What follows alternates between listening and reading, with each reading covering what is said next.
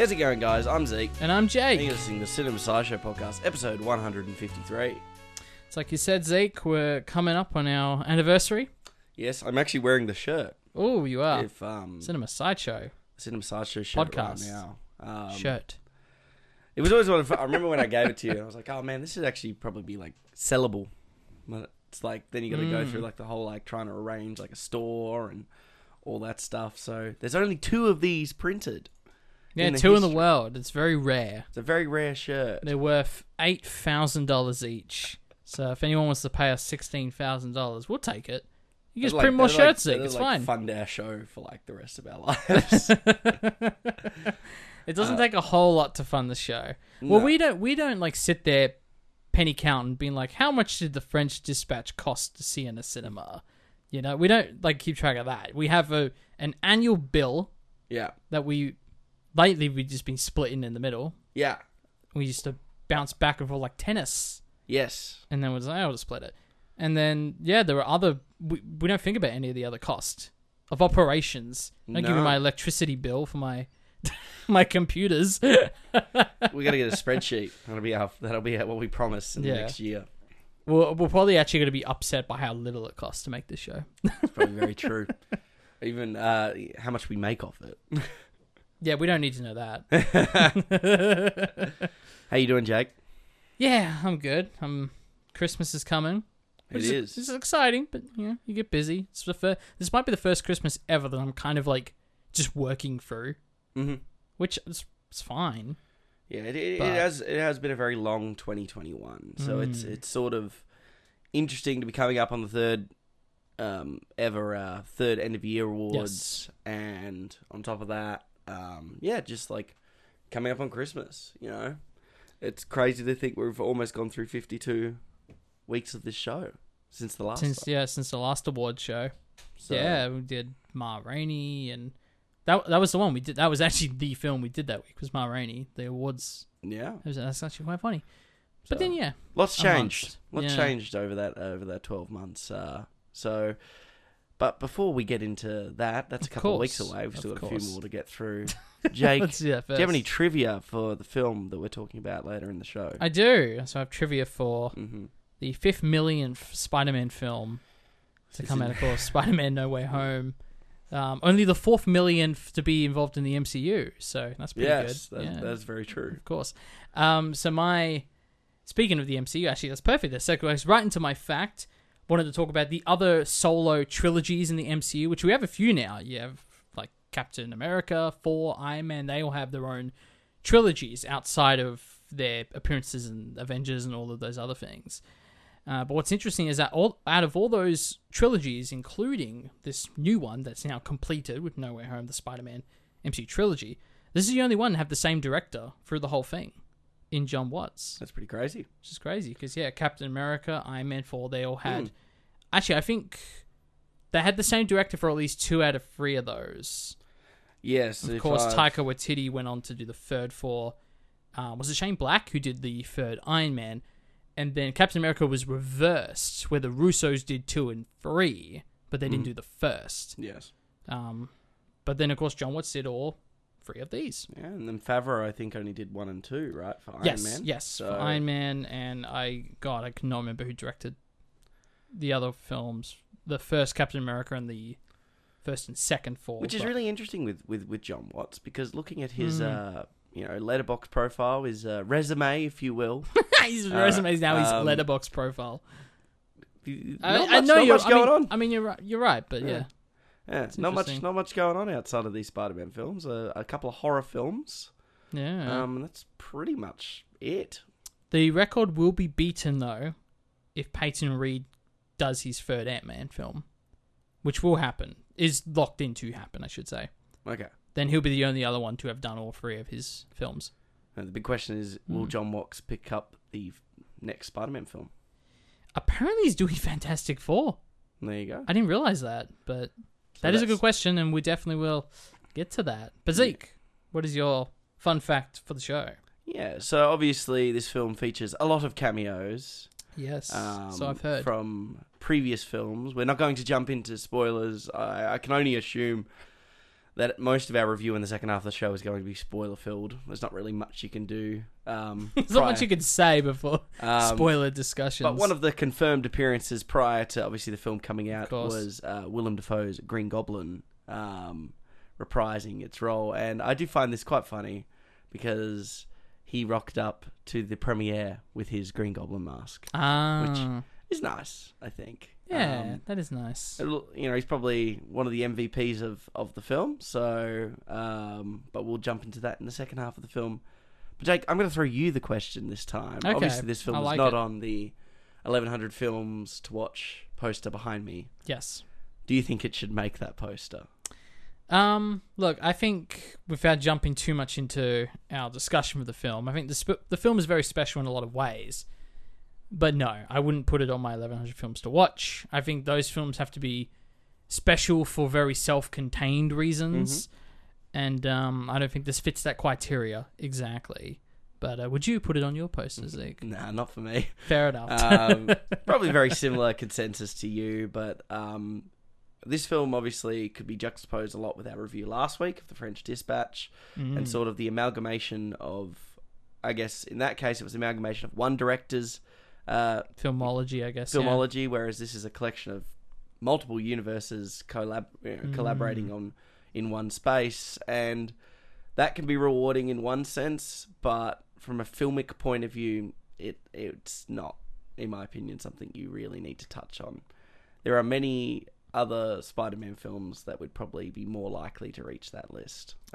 I feel like if you do like an 1100 pieces of Spider-Man related media, then yeah, sure, it'll make that list. But films, 1100 films. Yeah. I think it's a specific criteria. It doesn't make it for that. But I do want to ask, I just did check, of course. I wanted to see if any of the other Spider-Man films have made that list. Most of them would be eligible. Those, of course, that came out before 2018. So do you think any of them are? And if so, which ones are on the list? I'm going to say no to any of them. Okay. Simply because... And if I was to pick one, it would probably be Raimi's first Spider-Man film. Okay. So just Spider-Man. But other than that, no. I think that to be honest, it's like obviously that poster goes up to, I believe, 2018. Yep. I think there are other superhero films that would make the cut that would push out the oversaturation of superhero films that we have gotten since really Raimi's first Spider-Man film. Exactly. Sort of one that helmed it along with like Blade and X-Men and those kinds of films. For sure. Late 90s, early 2000s. I will say, you were wrong and you were correct at the same time, because indeed, the only one on there is the 2002 Sam Raimi's Spider-Man. Oh, there you go. So if you were to have guessed, you would have guessed correctly in that sense. So there you go. Yeah. Very nice. I think that's a perfectly fine, like, homage of respect to Sam Raimi and the Spider-Man films. Just put the first one there. You're good. I agree. Yeah, fair enough. But before we jump into what is probably going to be a heavily unpacked second half of the show, I imagine. Heavily. Jake, what have you watched in the last week? I watched a few bits and pieces of things here and there, so I'll sort of rattle through pretty quickly, because like you're right, we got a lot to get into. Yeah. So I can get through these quickly. Of course, third season finished last week of Succession. Actually watched it with a couple of friends immediately after recording last week's episode. Yes, it was quite the rush. Yeah, we hit the stop button on our an hour 55 podcast and we bolted. But yeah, no, I thought it was excellent. I obviously am not going to sit here and talk about the season 3 finale to Succession and spoil it. People like yourself who haven't seen it or know what's in the story. But I do want to say I do appreciate the show's ability to trick you into thinking that it's going to deviate away from two almost laws at this point in regards to the story and how the story should play, because there's really two senses of tension. There's the tension that threatens the actual business side, the actual family business of Waystar Royco, in regards to shareholders pulling out and hostile takeovers and scandals with the DOJ and the FBI coming, like all of those sort of businessy things that have threatened the actual company's existence. That those all just get sorted. That it's sort of this unwritten thing that, like all of those problems are not actually going to amount to anything. They're just going to solve themselves. It's about the character drama and the reactions to those things happening. But then you have those second set of states, the interpersonal family drama. Who's going to be the real successor? Who's going to take over? And all of those things. And I love that the show is constantly tricking you into thinking things could get shifted. Dynamics can change. But at the end of the day, Logan wins. Logan always wins. That's what I'm going to say. But the show's very good at convincing that it's not going to happen. And then every finale is like, yeah, it can't happen still. But no, great show. I recommend it. Speaking of HBO, I finally started watching Sharp Objects. Okay. Miniseries with Amy Adams, of course. Cool. Do you want to give me a general consensus? Or, sorry, general synopsis? I can give you both, Zeke. Oh. I'm glad. So it's actually very similar to The Dry, narratively. It's about, well, in this case, Amy Adams is a journalist who goes back to her hometown. It's a bit of a small town. Some will call it a hick place maybe, but it's like she's not particularly proud of having come from there and is not happy about going back, but she's drawn there to report on a series of murders that have happened. Now, I've only seen the pilot episode. I've only seen the first. I think there were 8. I'm very excited to watch the rest of it. It's also based on the novel by, I guess, Gillian Flynn, who, of course, she wrote Gone Girl and actually did the screenplay for Gone Girl. So she bounces back and forth between novel and screenplay and stuff, and she wrote a few of these episodes. I'm not sure which ones, but I want to give her a shout-out as well because it is her original story. And yeah, I like it a lot. I think it's very gritty and very intriguing from that sense. Like, I'm involved in the mystery. It's got Eliza Scanlon in it, who, of course, I'm very excited to see more of her. This was very early for her. This is pre-Little Women, pre-Baby Teeth, pre-Old, pre-Devil All the Time. So it's exciting to see her in that position, which is cool. Is it? Yeah, it is pre-Little Women. I think this is a 2018 series. And I'm excited to see more. I think the thing I particularly liked was Amy Adams' character, and that there's not a lot of expositional dialogue or anything like that. There is a little bit to explain where she comes from and a bit of a backstory, but it's all told through flashbacks, and it's all told through very subtle, I guess, characterizations. It's the way that she would unpack her bag, the way she would pack her bag to travel back to her hometown, or the way she would use her phone while driving, or just little like characterizations like that tell you, she's tough as nails, but she is lonely. Those are the two best aspects to put her. She's tough as nails, but she is lonely. And I was specifically told to look at 2 things with the show. The way it deals with nighttime driving sequences, how it's shot specifically, and how they use flashbacks, or how they transition between the present day and flashbacks. And I think, particularly with that latter, it's cool to see sort of the 13 Reasons Why approach, which is probably one of the only good things about that show in its entirety, is it has really clever transitions between flashbacks and present day and all that.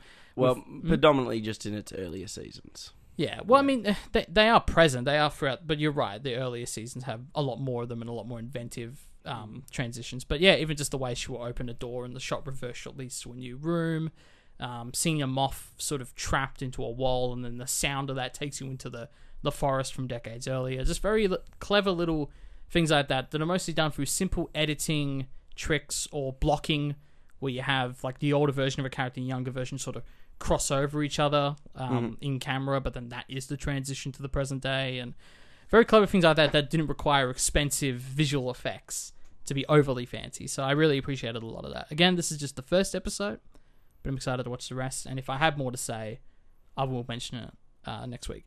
Now, I did rewatch something, but I will talk about that. I rewatched Far From Home, the previous Spider-Man film that, of course, it leads into the film of the week. I'll wait. We'll talk about that in a minute. Yeah, but Zeke, cool. Tell me what you've been watching. So I'll just kick off a series and move into films that I've watched in the last week. Nice. So much like you, starting with Sharp Objects, that series, I just this morning started The Witches. Nice Netflix series. Obviously, season 2 was released, I believe, in the last week. Very recently. Very recently. I might have dropped last week. We mentioned that, didn't we? Yeah. And has a lot of buzz around it. It's actually probably one of the few, we've talked about on this show how video game properties just don't get their just desserts. And this seems to be one of the very rare examples of a video game property that seems to be actually have a positive response from its community that it's servicing.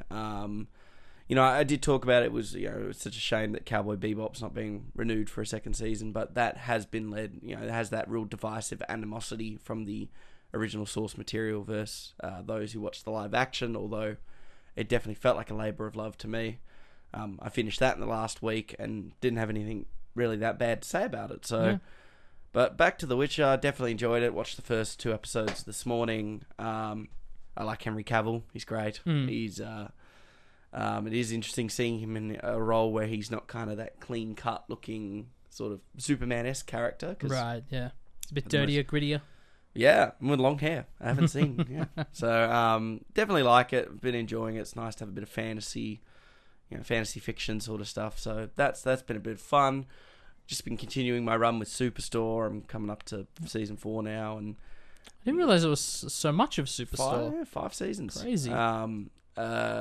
Definitely, it hasn't lost steam, but it, like I've said in other weeks of the show, it hits a very good, solid B grade. It doesn't do anything too ambitious or thought-provoking or elicit responses that aren't out of the sitcom norm. It very much goes in there being like the prime goal of this is to make you laugh. Sort of how I feel about Brooklyn Nine-Nine. Very similar. Yeah, for sure. Sort of consensus, where it's more about the jokes rather than the feels, like other sitcoms do. But over to the films. So obviously starting with, we obviously recorded on Monday, released our episode on a Monday, talked about French Dispatch, led to 3 consecutive days that would follow that. So the first 4 days of last week, I went to the cinema every day. Hey, very nice. Jake approves. Jake approves, yeah. So definitely this is kind of crazy going from my dry spell to being like, I have 4 films to talk about. Yeah, that's awesome. So obviously, listen to last week's show if you want to hear about my French Dispatch thoughts, or both our thoughts. Yeah, of course. I then moved into Tuesday and finished off the Daniel Craig Bond trilogy with the 25th Bond film, No Time to Die. Trilogy, it's 5 or 6? 5. 5 films. 5 iterations, cool. So you've seen all of them? Seen all of them. Cool. They're the only 5 I've seen from Bond films. So this is the 25th overall Bond film. I went and saw this with my mother. And, nice. I did not mind the film. My mum hated the film. Oh, so, wow. I'll call him a friend. He's also my employer and sends me money all the time, which is nice.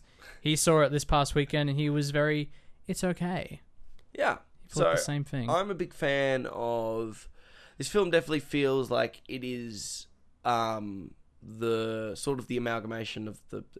So, actually, I have my major problems with this film. I think Rami Malek's villain is very weak. It's probably the second weakest villain out of his 5 films, the antagonist films. It's got nothing on Javier Bardem's one from Skyfall or even Mads Mikkelsen from Casino Royale. Strong castings all throughout. And Christoph Waltz even in Spectre, although I think this film's a better film than Spectre. I think Waltz is a better villain. So this film felt like... It definitely felt like they wanted Spectre to be his last. They didn't know if that was going to be his last film. And so it has that level of conclusiveness to it. But because they were like, oh, we're going to do a 25th film. And then they brought Craig back to the role. This sort of felt like it almost felt tacked on. And that really comes across with Malek's villain is the real key sort of blaring problem that points that out. The first act is probably the strongest. We get to see a glimpse of what I hope is the future. We get to see Ana de Armas come on board, so a bit of a Knives Out reunion party. too. I always forget that. Fantastic, and they get to work alongside each other, which is great. Jeffrey Wright has a small, brief, fun stint in there. I'm loving. He's just appearing everywhere. I'm loving the Jeffrey Wright. My goodness, give me more Jeffrey Wright love. Let's do it. Let's give him his hard work in this last 5 years for him. Yeah, my goodness. So he has a great part in this. But overall, and obviously Léa Seydoux is in this too. So quite a few French Dispatch returns. Yeah, and that's great. So it was interesting. But overall, the film was fine. The ending's kind of hokey, cheesy, but also kind of appropriate. I think people forget, it is James Bond. It's not I think the problem with things like Skyfall is they make it feel a little bit more Dark Knight Risey. or Dark Knight-esque, you know what I mean? Like, yep. Where it's like the Nolan shift in the Batman tone has now led to, let's be real, this new Batman film still kind of keeping in that realm, and then even the DCU films with Affleck, they tried to keep that darker tone, so it's definitely changed the way that we view that sort of thing. And I think these Bond films, this is the first one that kind of brought back a little bit more of that hokey sort of cheesy spy stuff. That's cool. That's cool. I like that, yeah. It's not taking itself as seriously in parts, but then it's really serious in other parts. So it has a bit of a problem there. It's too long. It's way too long. It's 2 hours 40, and you feel it. You feel it. Like, you know, we're talking about... we talked about in Dune how it felt epic, and you were kind of exhausted by the end in the sense that you went on this epic journey. Yeah. But you didn't feel like you could take anything out of that film, really. Like, right. Everything it needed to didn't be drag in that sense. I'm sure if it did for some people, but I thought the pacing was perfectly fine. This film has so many of those, like, almost feels like joke, and I'm gonna make a joke in the film of the week about advertisement shots, but there were some really bad ones. I know what you're talking about. There's some really bad ones in the Bond one too, where it's like they're showing off this Aston Martin model when he's getting out of the car looking Bond-esque, and it takes like 2 minutes for him to, because you really want to milk the car, and I'm like, okay. I see a lot of things with Ana de Armas is like the dress she wears. I think that was very much like a company put money in, so she would wear that dress for the film, and she's great in her part too. Like, I definitely think that there are, and I'm not saying Malik's performance is poor. It's just he's such a tacked on, put together at the last minute antagonist because they thought Christoph Waltz was going to be the last big one. Right. So it's anticlimactic in comparison. Unfortunately, yeah. I think he does the best with what he's got, but yeah. Look, best I could give you is it finishes. If I was to rank the 5 Craig films, it would finish third. Yeah. With 1 and 2 being significantly better, and 4 and 5 being significantly worse. So this sits seldom in the middle. Interesting. Okay. I think that's fine. Yeah. That's fair praise. So, praise. Then I move into my Wednesday, where I actually went to... So obviously, Jake and I were relatively based close together from the university. We both did our undergraduate degrees at. Usually we wave a flag up on the roof when we want to call each other's attention. Send smoke signals. So I went to we obviously have a telethon outdoor cinema that runs from mid-November to mid-April. For some reason, never gone to it, ever. For some reason, myself. You have gone to it. I gone it once for Damien's film. Yeah. But I wasn't going for like the outdoor experience. I actually don't really like the outdoor experience. Really? No, because it's cold, it's nighttime, there's a football field next door usually, it's mozzies. It's very rare that I enjoy the outdoor experience. You are quite allergic to mosquitoes, though. I am allergic to mosquitoes, and mozzies and all of that jazz. Which is why I thought I was allergic to bees for so long, but then I got stung by a bee and I was fine. I'm in the park. I got put stung. Someone help me. I was today years old when I figured out. Basically, I've always wanted to do it. Never done it. Yeah. And went to go see a Christmas film, so that ties into our pseudo-Christmas show. I know this isn't the Christmas show, but it's in the week of. Went to It's a Wonderful Life. Nice. Very nice. And that was really great night. Really great experience. I liked the cinema. It was nice. Great atmosphere. And to tick off, watching a 1940s film in an outdoor cinema setting, that's pretty, if a movie cliche I've always wanted to tick off my bucket list, Jake. But obviously it's probably one of the quintessential Christmas films. It stars James Stewart. It's directed by Frank Capra, who's a prominent director of the 30s and 40s. And really by the end of the film, it's, it definitely has a great start, has a great premise, and has things that are obviously of the time. Like, it's got very heavy Christian overtones in it, which, it's just product of the time sort of stuff. But the messaging stays the same. It is Christmas still. Yes, it's true. This is true.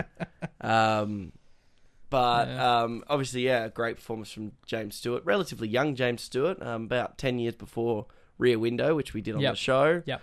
It was just a fantastic film with a really heartwarming ending. So, very beautiful. Sort of had like some Back to the Future time travel logic going on too, which was fun. Oh, what? Yeah. Okay, interesting. Alternate timeline sort of stuff. Wow. Yeah, I got to preface, I haven't seen it before, but That's very interesting. It's very interesting. Yeah. Okay. So, would recommend it if you've never seen it before and you need a Christmas film. It's wonderful.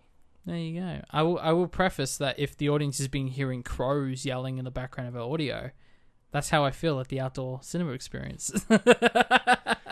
Well, does it not disrupt the experience, audience? I would have to admit, the Murdoch one it's in a nice enclosed space, so you don't get a lot of that noise or footballs being kicked and stuff like that. Yeah, cool. For the most part, you'll get a couple of loud... people are a little louder, or maybe you'll have some toddlers running around, which we did have in our screening experience. So, would 100% go and check that one out. Yeah. You know what? I wouldn't mind it if I have already seen the film before.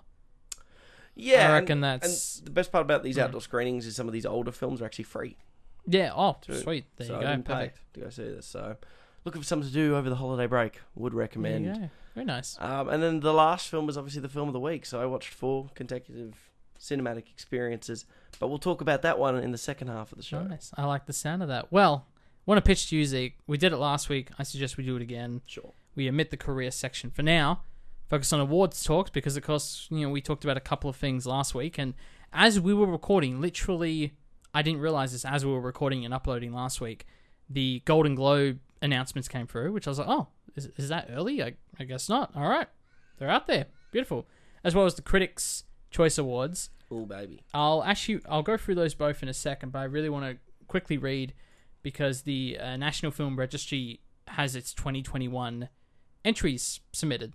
So for those who don't know, this is sort of the American, I guess the keepsake. It's the archival thing where they select 25 films a year that are pristine, that are very important to the American film culture, and I guess, I wouldn't say zeitgeist because a lot of them are older films, but it's about preservation and keeping those films in. Yeah. And I wanted to read just some of the entries for this year since it just came out.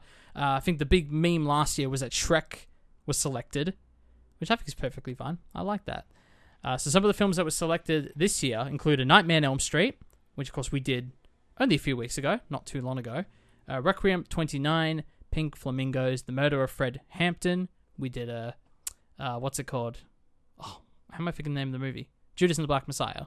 Yes. We did that about a little under a year ago. So there you go. That ties into that, I believe.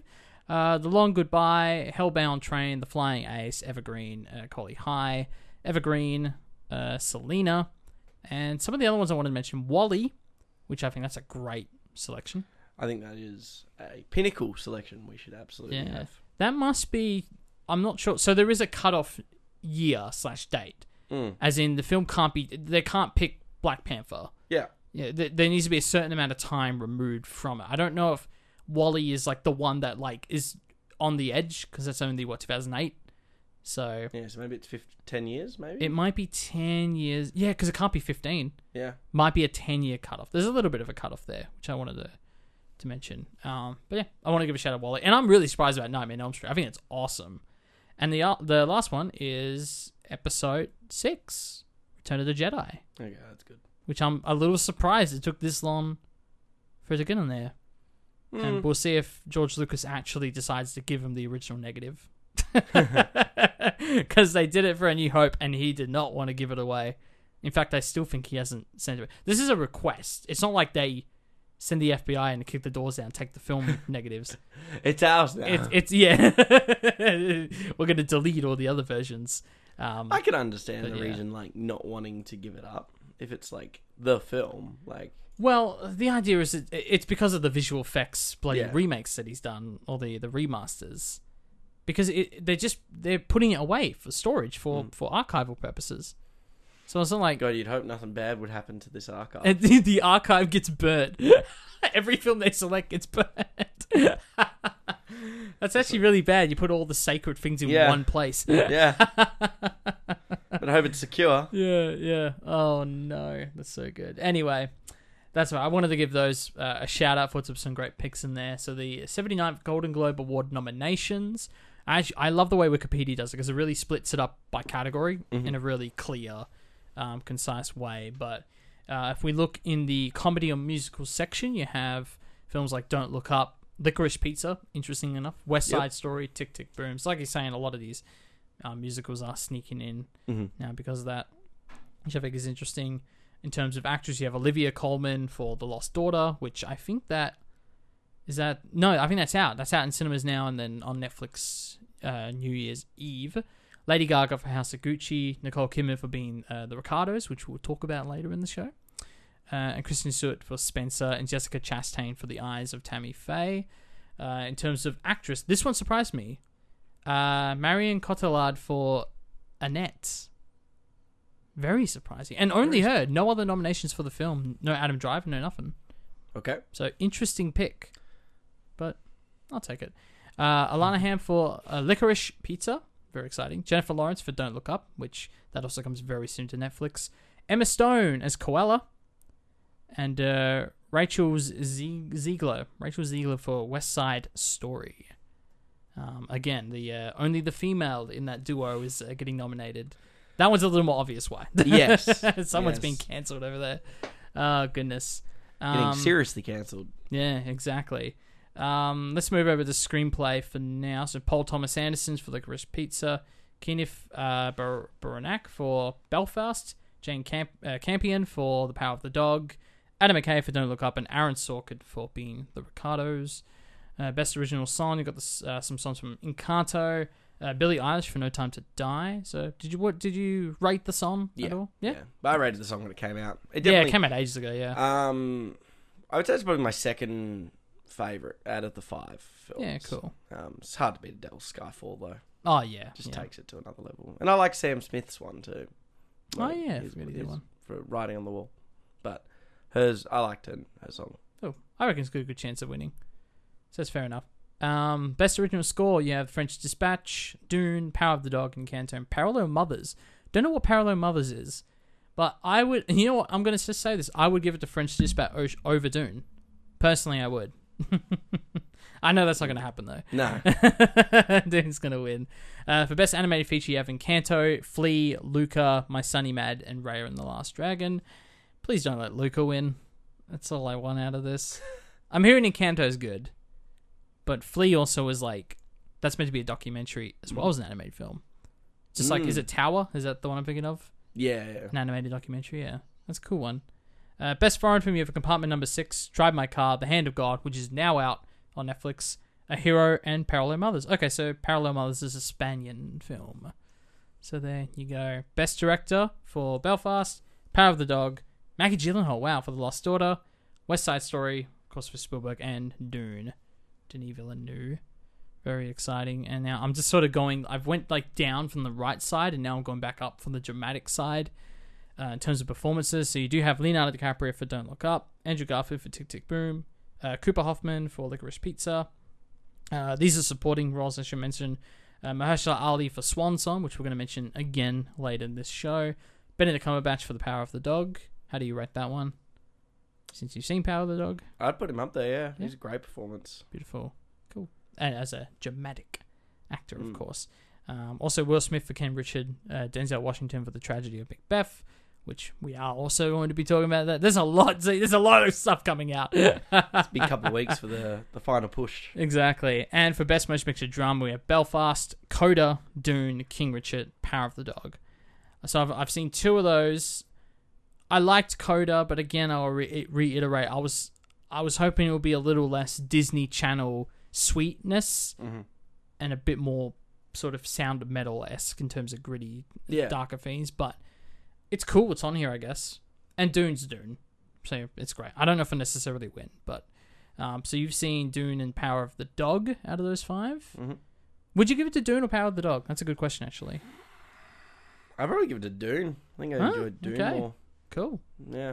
Dune's like I said, on the review for that show, it's the first time I felt like that Lord of the Rings sort of epicness buzz since Lord of the Rings. Right, in terms of a theatrical experience and the story sort of coming at you. And it was epic. And I think that has to be noted because I don't think any of the new Star Wars films achieved that. The Hobbit films didn't achieve that. For me, none of the MCU films have achieved that level of this is a different sort of epicness. Something that I think that we've and it's a mixture of things I think the one thing we didn't talk too much about the show, which I really wish we should have given a little bit more praise to, was the use of physical props, costumes, and physical stuff for sure. over the in amalgamation with the visual effects. It didn't lean too far to one side, which I think needs to be worth noting. That's fair enough. Yeah. Sometimes we just forget things. There's films are big beasts, especially ones like Dune. You forget to talk about some aspects of it. Yeah, of course. But, so that would definitely be for me, I would say. Cool. I think The Power of the Dog is a completely different beast of a film, though. Right. And I'm really hoping to get a couple more of her films, Campion's films. I definitely would love to tick The Piano off my list. And it's a big one. Found another one of her films. I think it's called Follow Us or Follow Me. Okay. Just as an op shop. So I was like, okay. Yeah, they're doing The Piano Criterion very soon. That's like a February drop, so I might get a couple of those. And I'm the same friend who I mentioned who saw Bomb Wrestling. He actually worked on The Piano decades ago, so I'll probably give him a copy as well for maybe a birthday situation. But I'm with you, Jane Campion. I want to jump on that too. Sorry, it's called Bright Star. I don't know where I got the flow from. That's very different. Really close. But it's her third highest billed film. Okay. On the old letterbox. On the old letterbox. So the new resume for everyone. So, should be the tagline. Exactly. You just sign it. You print off the page on a piece of paper and then you sign it. Sign it, yeah. That's I should do that with my letterbox. So, that's I've got that one too. So I'm hoping to tick. I've got both of them on DVD. So beautiful. Well, I'm going to pose the same question to you in regards to best pictures from the 27 Critics' Choice Awards. So I'm guessing this leans more American. I mean, a lot of these do, frankly. I'm trying to pick what the differences from critics. I mean, these are all just different organizations. Golden Globes, and we've got to point out that those were actually relatively more normal, nice nominations compared to like last year, where a lot of them are just jokes. And it's because the Golden Globes is such a small organization. Just so few people actually select films. I think it's less than 100, which it frankly should be a lot more than that. Who picked these films. But look at Critics' Choice Awards Best Picture, which I think is 10. That looks like 10. Yeah, Belfast, Coda, Don't Look Up, Dune, King Richard, Licorice Pizza, Nightmare Alley. I don't think they're going to shout it anywhere in the Golden Globes. The Power of the Dog, Tick Tick Boom, and West Side Story. So out of these you've seen, let's see. So obviously Dune, Power of the Dog, and Tick Tick Boom. So those are the 3. Probably going to tick off another 3 in like the next month or so, though, right? It's in the next week, even. Yeah. Out of the 3 I've seen, I'd still probably stay fast with Dune, but I really think Licorice Pizza is going to become my flag bearer for I feel all awards, everything, just everything wins everything ever. Actually, honestly, I'm holding out a lot of hope for West Side Story. Yeah, so cool. I'm hearing it's great. So that's gonna be for me, I think. Too, that I'm like, I did enjoy Tick Tick Boom, and I'm sure we might even get a mention of that in the second half of the show. So potentially, yeah. So out of these, I've seen Coda, Dune, Coda and Dune. That's it. I guess out of those 2, I'd give it to Dune, I suppose. But even so, like I said, I'm glad to see Coda in here. It's doing way better than I thought it would. It's getting a lot of love. Yeah, but I've seen Don't Look Up, of course. Yes. But even then, I'd probably still lean towards Dune. That's fair enough. But yeah, I think a lot of these, almost all of these, will be easily able to be watched within the next week for us, which is fantastic. And leaning over to Director, which has 6. Wow, okay, fair enough. Belfast, Licorice Pizza, Power of the Dog, Nightmare Alley, West Side Story, and Dune. So very similar list there, which is interesting. We look at actor. We got Nicolas Cage for Pig, which is exciting. Yes, he's up there. It's happening alongside Benedict Cumberbatch, Andrew Garfield, Peter Dinklage, Denzel Washington, Will Smith. A lot of these are 6. Okay, I didn't realize that. That's cool. I mean, I am always a fan. I've said this before when we've done award shows in the past. I'm always a fan when there's just more nominations, more opportunities for wins, splitting categories into female, male, or comedy versus drama. I always just split them. I like more things getting recognized, more things getting love. I always love it. So 6 instead of 5. I love that. I think it's great. Anyway, Best Actress: Jessica Chastain, Olivia Colman, Lady Gaga, Alana Hamm, Nicole Kidman, Kristen Stewart. So the only extra one there from Golden Globes, it's the exact same, except for Alana Hamm's Licorice Pizza. Mm-hmm. So it's looking like that actress race is going to be very predictable. Yeah. This year, but that's fine. That's okay. Things might shuffle by the time we get to the Oscar race. Who knows? Let's see. Just kind of going through it. Interestingly, two people from Belfast in supporting actor were Jamie Dornan and Clara Hines as Pa and Pop, respectively. They didn't really think that hard with those names, did they? No. To distinguish them. Something tells me it's not a center point of the film's purpose. Possibly. But, I like to think it would be funny if they just like misspelt one of their names and they both got nominated. They were trying to nominate the same character. To me, that's a funnier story. I like that. I'm going to stick with that. Yeah, stick with that. So yeah, I'm just going through these. I want to find ones that are more interesting. I don't want to just like rattle everything off. You got the best young actor and actress category. So you obviously got Cooper Hoffman. Only Cooper Hoffman for Licorice Pizza. That's interesting. Oh, I guess because she's already in the actress category. Yes. That makes sense. Makes sense. That's fair enough. Teases the premise of that film. Yeah, it does. It definitely does. Jude Hill for Belfast. Emily Jones for Coda. Woody Norman for Come On, Come On. We're finally getting some Come On, Come On love. I'm glad, because I've been saying Come On, guys, for so long, trying to get them to... Yeah. You were repeating it over and over again. Exactly. Yeah. I only needed to say it twice, evidently. Oh, goodness. Best Ensemble. Belfast, Don't Look Up, The Harder They Fall, Licorice Pizza, The Power of the Dog, and West Side Story. I like Don't Look Up being in there. I mean, that's great. And Licorice Pizza are interesting because like those two are getting a lot of nods. So it's interesting you're getting Ensemble as well. I have a feeling Licorice Pizza's Ensemble's going to rock, though. Yeah. PTA constantly has great ensemble Yeah, casts. that's a fair point. And now that I'm thinking about it, you got like a Safdie in there. You got obviously Bradley Cooper and Dustin like Hoffman's in it for a bit. Dustin Hoffman. Oh, I have to double check this. Let me check this. Yeah, double check that. I know Bradley Cooper's in it. Yeah. Right. I mean, there is a Hoffman in it. I will double check Cooper this. Hoffman. Sean Penn. I got it mixed up. Oh, Sean Penn. Fair enough. But that's another one. That's another great one. Sean Penn. Tom Waits. Tom Waits, yeah. The more I think about it, the more it makes sense to me, the ensemble. Apparently John C. Reilly. Well, there you go. It's a PTA film. Yeah, I guess that makes sense. John C. Reilly, love. There you go. For screenplay, adapted and original, you have Licorice Pizza, King Richard, Belfast, Don't Look Up, Being the Ricardos, and then over for adapted, you have Power of the Dog, Lost Daughter, Coda, West Side Story, and Dune. No surprises there at this rate. I don't think that's all pretty spot on. For cinematography, we have The Tragedy of Macbeth, which is awesome to see, Dune, West Side Story, Nightmare Alley, Power of the Dog, Belfast. That all checks out from the trailers and everything that I've seen, all the visuals, I should say. Editing, you have West Side Story, Belfast, Licorice Pizza, Power of the Dog, and Dune. It's a lot of the same stuff for everything. Costume, score, it's all of that. I'm glad Don't Look Up, Nicholas Britell is getting a score nod. You got Cruella and Houcher Gucci over in hair and makeup. You got The Matrix Resurrections in visual effects. We're also going to learn more about that later in the show. It's a big week.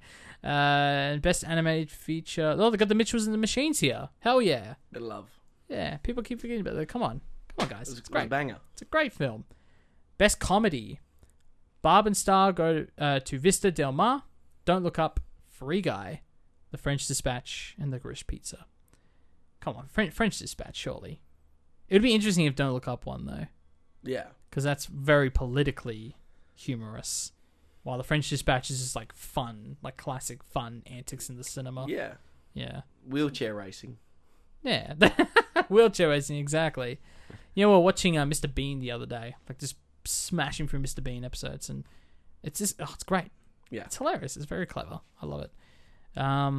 And let's see. Any other surprise? I'm looking for production design, editing. No, these are all pretty much what we anticipate. For best foreign language film, you have Drive My Car, Flee, so it's the documentary again, The Hand of God, A Hero, and The Worst Person in the World. We will also be hearing about that one later in the show. That's all I have, Zeke, for awards discussion. Beautiful. Well, it is time for us to move into our film of the week. But Jake, what are we watching? This week on the show, Zeke, we're watching Spider-Man, No Way Home. Ever since I got bit by that spider, I've only had 1 week where my life has felt normal. That was when you found out.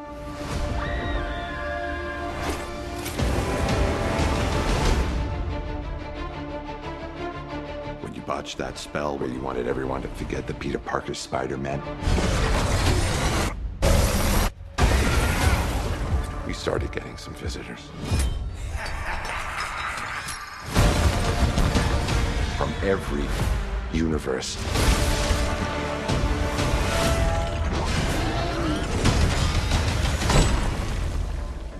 Hello, Peter.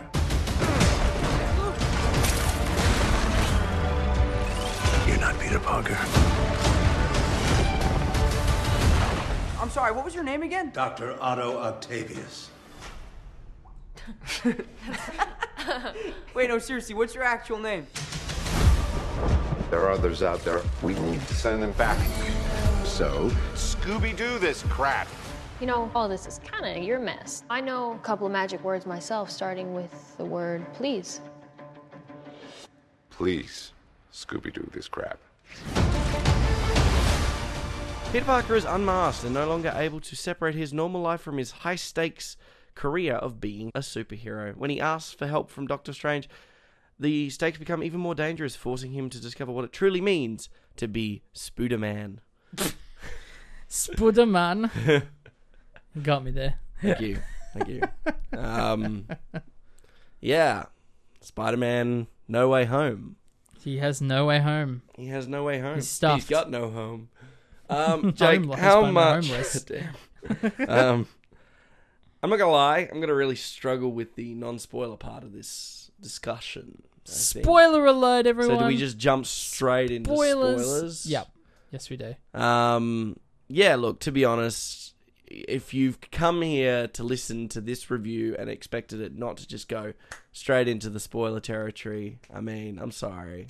Like, go watch the film. Apparently, it pulled a ridiculous amount of money in its first 24 hours. Yeah, the opening... It came through today, the opening weekend international box. It was like 587 million, just under 600 mil.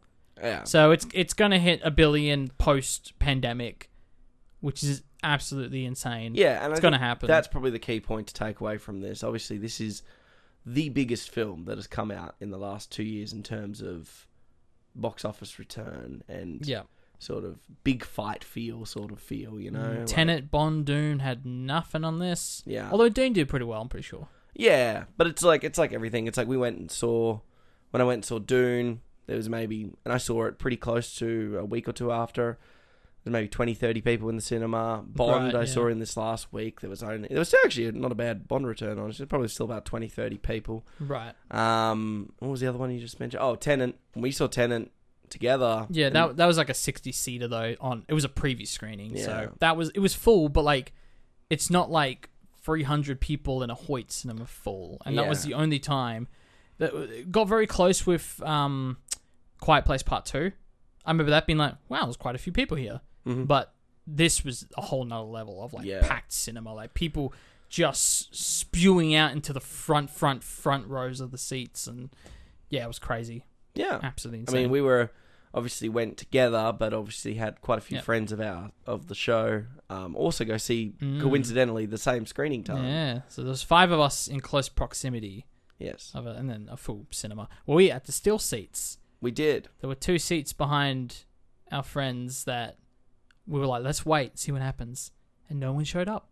Yeah. So just as the lights dimmed and the big Marvel sprawl came in, we just pegged it straight to those seats. And we were like, look, if someone comes 10 minutes in, and I was a little worried because I remember there was about 10 minutes in. Still more people walking in. People were falling in. I was like, oh, crap. We're totally going to have this awkward, like, hey, can you just go sit there? Yeah. Even though... It didn't happen. Yeah. Never happened, though. So we just ended up enjoying the cinematic experience with our friends of the show. Yeah. You leaned in quite a few times to give, particularly Stephen Clark, a lot of shit. Oh, it's because me and Stephen had Stephen said if the lizard had more than 5 lines, he would leave.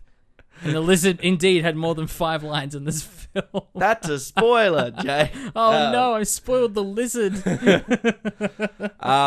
So that's pretty much all I've got to add to this non-spoiler part of the conversation. Yep. We didn't have any endgame scenarios with me screaming at a bunch of adolescent teens. No, it was just shockingly...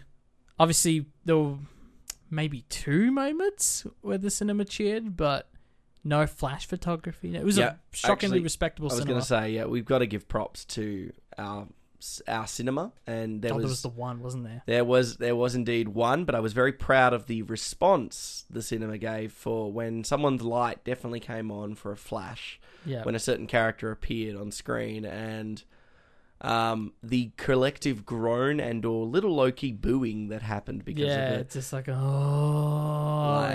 you dare. Was very appreciated. Way better than the end game. Oh, a million times better. Experience. So, props to that. Thank you, audience. And getting out of the cinema at only 11 o'clock was nice. Not at 3 in the morning. Yeah. we were slightly more on the ball this time with our tickets. 100%. That's good. So Jake, we'll jump into spoilers. So this is the spoiler part. What do you think of Spooderman? Yeah, so I was obviously very excited going into this, and I wrote this in my Letterboxd review, and I wanted to emphasize, because I get annoyed when I see people do this. I'm watching things and like, I grew up with Spider-Man in my childhood, and it's like, yeah, I feel like most of us did.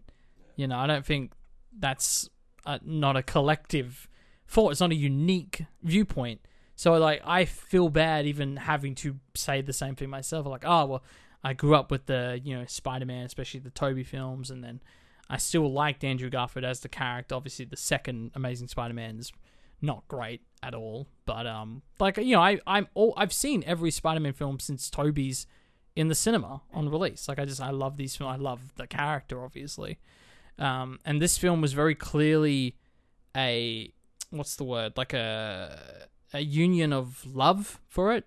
Or a show of appreciation, I think is the word that I used, for the character and for the universes that were created in the Raimi films and the Garfield films, or the Mark Webb films, I should say, technically. And then, of course, the MCU. This big combination of villains and heroes and storylines all placed in one. So, as that film, I walked away very satisfied. Now, going in, I was fully anticipating I was correct. There's a lot of messy story elements in this film. And as the third part of a trilogy, even though I said at the start that John Watts was the consistent director throughout all 3 of these films, that does not mean that the theme of this trilogy is consistent. There is so much inconsistent with this film against the other 2, against Homecoming and No Way Home, Far From Home, which, like I mentioned earlier, I did rewatch Thursday morning, and my feelings were cemented. I don't think it's great. I was actually quite bored. I found a lot of the summer fling themes of like Ned and Betty having a fling and then breaking up, or Happy and Aunt May having a thing and then not being a thing. Like, I thought there was a lot of things in the film that I was like, why is this here? Yeah. I thought it was a very waffle. Yeah, exactly. It was a very nothing film for me, and this definitely is not. This is a complete polar opposite of a nothing film from that standpoint. But it showed that Sony and Marvel was so focused on banking on the nostalgia aspect, which again I was very satisfied with. I loved, but it's also very disrespectful to its own universe, and I'll get into that more specifically soon. But I think as long as you don't mind that, this takes a big poo on Homecoming and Far From Home's sort of continuing arcs, I would argue then it's fine. The other films that Holland has been in it definitely even like affects those films too. The MCU collective, if you will, in exchange for really just sort of, like you said, banking on nostalgia is the best way of phrasing it, because it's about the monetized incentive of cashing in on nostalgic placement, really, over the betterment of a story, and like you said, thematic continuity. Yeah, well, that's the thing, and like I look at those first 2 films as, both villains, it's perfect. Both films open up with like a little prologue, the thing that comes up before the Marvel logo that gives you a hint at the villain, who, Vulture and Mysterio respectively, and how they're just, middle class working citizens screwed over by, the bureaucracy of what Tony Stark has created, where, he wants a clean up job internally to get rid of the alien technology, and that screws over Michael Keaton's, his boys and the money he spent on the job, so he ends up becoming a petty thug. Or Mysterio, rather, he insults his technology that he makes for Stark. So he's like, all right, I'm going to use it to make illusions and screw people over. They're very petty, low-class villains that are perfect for someone like Spider-Man, who, unlike his older, wiser peers in the other Avengers, he gets the smaller stakes. And those will make those films fun and interesting. Yeah. And this film doesn't have any of that. It's like, here are the old villains. That consistency is just wiped away. And even the low-key stakes, and we're going to talk about that, which do exist in this film, like the whole getting into college thing, it exists, but that doesn't mean it was done very well. No. And but that's what I gotta say. As long as you don't mind that legacy sort of replaced for a more nostalgic legacy that was established by other companies years ago and other directors, then you're gonna really love this film. But that's if you don't mind this. Okay. Yeah. Well, and I have to obviously build on that point. It's like looking at the spectral range of ratings from our sort of Letterboxd community members on this film, and how like all of them have probably come from the exact same point of origin with Spider-Man. They've all quote grown up with it. So particularly the Raimi and the Webb films, and it's like this one, you either love the fact that it gives grace of continuity and respect to those films, but at the same time it also does in the same vein work against those films and actually to some degrees contradicts their existence, which we'll probably get into when we walk into the intricacies, honestly the through line plot and mission of Holland's Spider-Man in this particular film. I don't mind the film.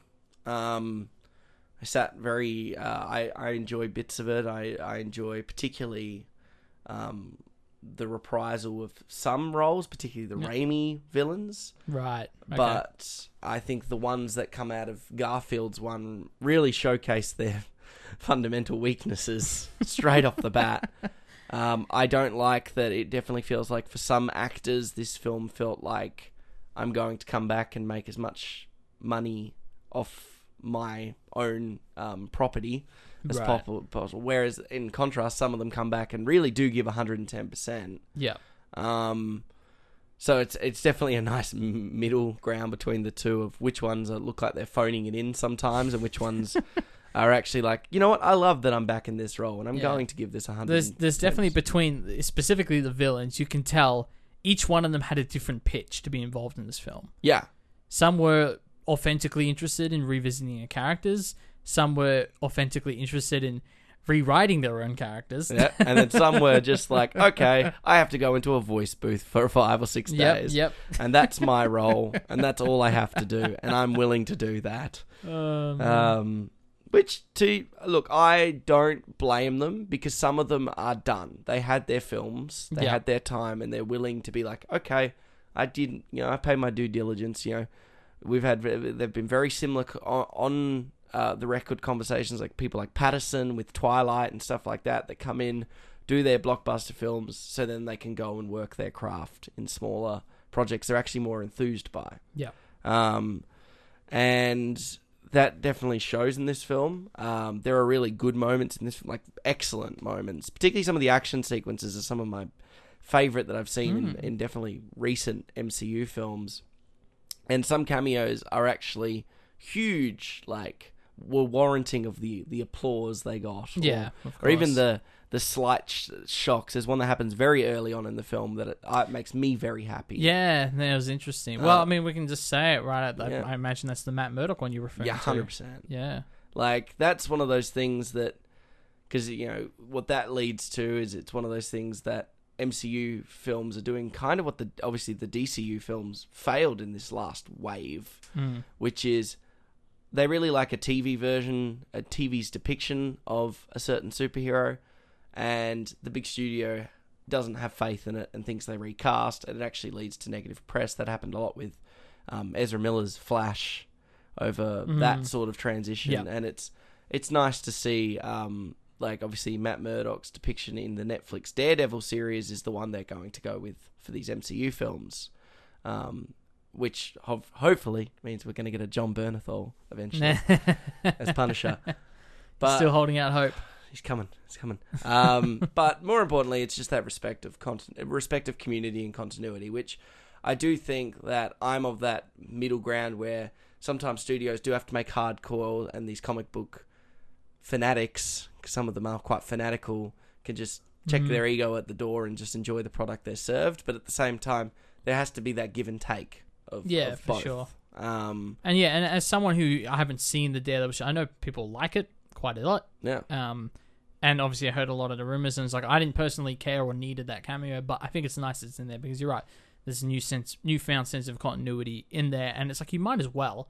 For a film, like I said, this is a film that's leaning more towards a show of appreciation and appreciating what's come before it, as opposed to, continuing the arc of a trilogy. You might as well throw him in there. Mm-hmm. Yeah, I think it's perfectly fine. Yeah, and I think that's really great. And then obviously, when we jump into things like, obviously, in the second half of the film, we see Andrew Garfield finally appear, and that was led to a lot of applause, which was a really positive reaction, which it definitely looked like he stumbled off the set of Tick, Tick, Boom with his quite poofy hair.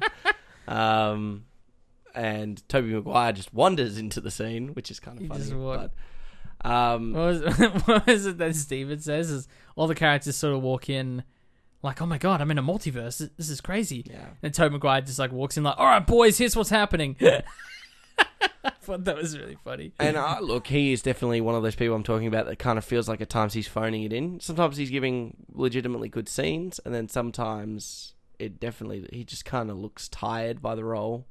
He looks tired just in general, but it was interesting because obviously, you told me after we watched the screening that Maguire got offered $30 million and turned it down, which really shows. I mean, it was like that.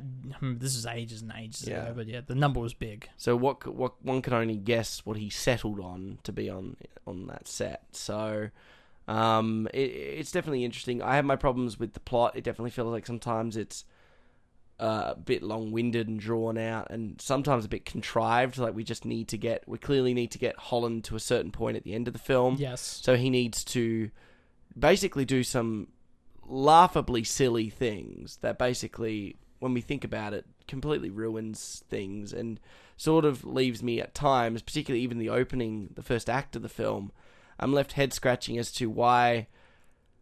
And honestly, I feel like Doctor Strange's character, the longer he's existed in the MCU, has become increasingly more dumb. There's a lot of MCU characters like that. They just kind of get and they're only dumb just to enable things further. Yeah. And things like the post-credit trailer scene, post-credit really shows how it's like, okay, we really have to. These characters are these all-power human beings that are larger than life. Still lose to a 17-year-old because he knows how to do math. Like, let's ask ourselves this. Like, it's just kind of contrived, and I think particularly the biggest frustration is trying to wrap up Aunt May's arc, because they really showed how underdeveloped she was because of this film. She really gets next to no development in the first two films, and she has to do a lot in the hour and so she's in this film in order to get everything in motion. Yeah. Well, I'll mention it, and I think there's a great segue here where we can actually start talking about this from a chronological standpoint from start to finish, because there's a lot to cover. But with the Aunt May thing, I thought it was interesting because there's a lot of things she's just sort of doing in this film that I'm thinking, like, were those ever established in the other two? Like, I know from like playing the PS4 game and things, I know things about Aunt May. That she works at Feast, for example, which is like a homeless shelter and things like that. And I'm like, yeah, they're important to this story, but they weren't established at the beginning of or in any of the other two films. It's in the second film, though, isn't it? Is it her at Feast? Yeah, but this is the thing. They take away. The problem is exactly what you're saying is the fact that you can't pick that up. Is why we watched that second film the day of? I feel like it's... And I remember being like, I don't remember her being... I think... The Amazing Spider-Man 2, I think she's like a mature age student, like in nursing or something. And there's a scene where she's in a hospital and the power comes back and she's relieved. But that's not even the same universe. It's not the correct movie. This one, I'm sorry, but like because and this is actually where we come back to the fact that it's not respecting its own MCU continuity in the Holland universe is the fact that it was very clear that almost Uncle Ben's caricature was enveloped by Tony Stark in this one, in this depiction. But it wasn't Aunt May was seen as the mentor figure. In fact, it was very clear from the get-go, the point of Tony Stark's relationship to Tom Holland was that Uncle Ben role. Yeah. And that's what then and that was clearly shown through especially Homecoming, and then on top of that, the Avengers films. It was very clear that was the relationship dynamic they had. When Holland was getting blipped out of existence, Tony's reaction is exactly what it needs to be. Yeah. Just as and then the inverse, when Stark dies at the end of Endgame, their farewell has the same death of Uncle Ben situation, and I feel like that was where the emotionality behind it. Yeah, and I think they're just trying to retcon it and almost give this film like it's trying to be the first Raimi Spider-Man film, where Uncle Ben's death is basically Aunt May's eventual death. Right. Well, what this film presents is actual consequences to actions, and that's something that, as much as I love Homecoming, that's like my one big issue with that, and Far From Home doesn't even bother tackling with this, is this idea of responsibility of Peter screwing up or doing something rational, or irrational, I should say, and then having to face the consequence, and like having a loved one die, and then having to just suck it up, and he can't just exact revenge on that. He has to swallow that and use it as part of his motto. What am I thinking of? But he uses that and channels it into something good, that he continues to do good for the city of New York. And this is the first film that even attempts that, to have him go through something, to face consequences and come out the other end having dealt with loss. I think it's just the call to action in this is to get everything in place, to have this nostalgia trip and this character arc, as you will, is where I'm coming back to that contrivance thing. It's like, they make the Scooby-Doo this crap joke, but it's like, it's almost a Scooby-Doo laughable thing that enables all this crap to ensue. The fact that, when he's saying there's going to be this spell that forgets that you're Spider-Man, and that means everyone, and then he starts backpedaling and trying to add all the people in his life that he cares about, when really this conversation was very clear cut, and for all of that sort of contrivance and the alternate timelines that lead to this inciting event of all of these visitors appearing, it's just so laughably silly. I don't think it carries the same immature weight that something like Raimi's Spider-Man does, because his immaturity gets him killed, but if anything, he follows Aunt May's advice, and that's what gets her killed. And it's not his stupidity that gets her killed. It's him actually following her values and beliefs, which is completely contrary to what happened with Uncle Ben's death. Yeah, it's interesting, what kind of message that sends, because it's part of that frustration of it's not her fault. She's dead, but it's not her fault. And again, I would like to reel it back to the start, because it comes back to that immaturity that Peter had. The immature part comes from him wanting to rewrite history and the world so his friends can get into college, which I think is it's very weak motivation. It's so weak. And it's you can make a version of this film where that doesn't feel weak, because we look at it and we're like, oh, is college really that important for what he's caused for this thing? But you can make a version of this film where, yes, college is important. I think the trouble is they spent so much time at the beginning of the film establishing the public scrutiny and the fact that everyone hates him and thinks he killed Mysterio and all of these things. Well, it's divisive. There's half the people that hate him, half the people that... Yeah, but it's the idea is that people are throwing bricks through his window, and they have to move in a Happy's apartment to get away from that. And he can't have a normal life at school. His friends can't have a normal life at school. They spend so much time establishing that. So when we cut to the college, thing of, did we get into college? It's just so sudden, and they don't spend the time to make it feel like a big deal. Yeah. To the point where Peter would make this very risky thing. And to that point, I was shocked, because even the trailer didn't allude to how just passive Doctor Strange and Wong were. In the trailer, Wong's like, oh, don't use this spell, it's too dangerous. But in the film, he's like, yeah, whatever. But that's They what I both mean. don't Like, care. and it comes back to what I don't like is in the post spell that they're like, you could have just called them and like, or like Strange finds out that Holland didn't even try and like do it the normal way. Yeah, yeah. And I'm just like, yeah, but you're the person that jumped straight to let's do the big forget me spell. So that's what I'm saying. It's like, why is Strange? He's building his own film as this incredibly intellectual. Like he has to undertake all this massive power. He comes up with this big Thanos defeating plan, and yet his go-to is let's just do a big old forget me spell, and then like neither of them figuring out that means like the fact that Holland doesn't figure out that means everyone. Even though it's like Strange has never met any of the people that know he's Spider-Man in his life. So there's no like briefing session. It's just let's jump straight to the spell because they need to jump straight to the story. And that's what I mean. Like you're saying, the premise is really weak and really passive. And it has depleting returns on characters' continuity. It's basically like we need to get quickly to this nostalgia train. Yeah, like, we're eating the broccoli, but if we get through it really quickly, we get to the ice cream, we get to the dessert. Yeah. And it's like, oh, hang on a second, like. They are making really stupid decisions for no reason other than we need to see Doc Ock on the screen, or we need to see Green Goblin on the screen, or we need to see Jamie Foxx for some reason on the screen. The equivalent is if you're watching Avengers Endgame and they come up with this idea, like, okay, well, we're going to use this time-traveling thing to go get the stones. All right, let's just do it. Go, press the button, go, let's go.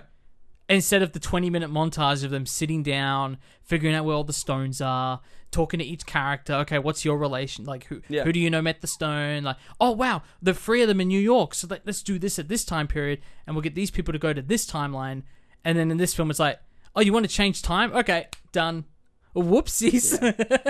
The best bit is when he's like, I don't have the and the only continuity respect is I don't have the time stone anymore, but I have this other forget me cell that will affect the timeline. It's like, okay, so they're really. But it doesn't matter. I have this because that's what it is. It's like this film awesome. Really at its core, it's all for go. Let's jump on the Spider-Man nostalgia train because apparently, everyone has, like you said at the start of their reviews. I grew up with Spider-Man because I'm this unique, special person that grew up with Spider-Man. No one else did, and we're just basically going to get to the point where all of these characters are on screen just so we can have a big old Spider-Man fun party of all of this, like it's like a tackle box of Spider-Man characters. And it's what makes it's everything, and it makes the ending kind of confusing and contrived. It leads to on the surface there are these really fun riff scenes, are really fun. Oh, that's cool to see this actor reprise this role, but then you like scratch past the nostalgia rose-tinted goggles, and all you've got is a bit of a mess with like. People just sitting there rubbing their hands together being like, oh, I made a lot of money off this.